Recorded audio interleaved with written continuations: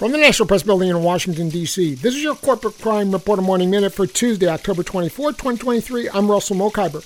The Commodities Future Trading Commission last week fined Ceres Global Ag Corporation $3 million for attempting to manipulate the price of July 2016 and March 2017 oats future contracts.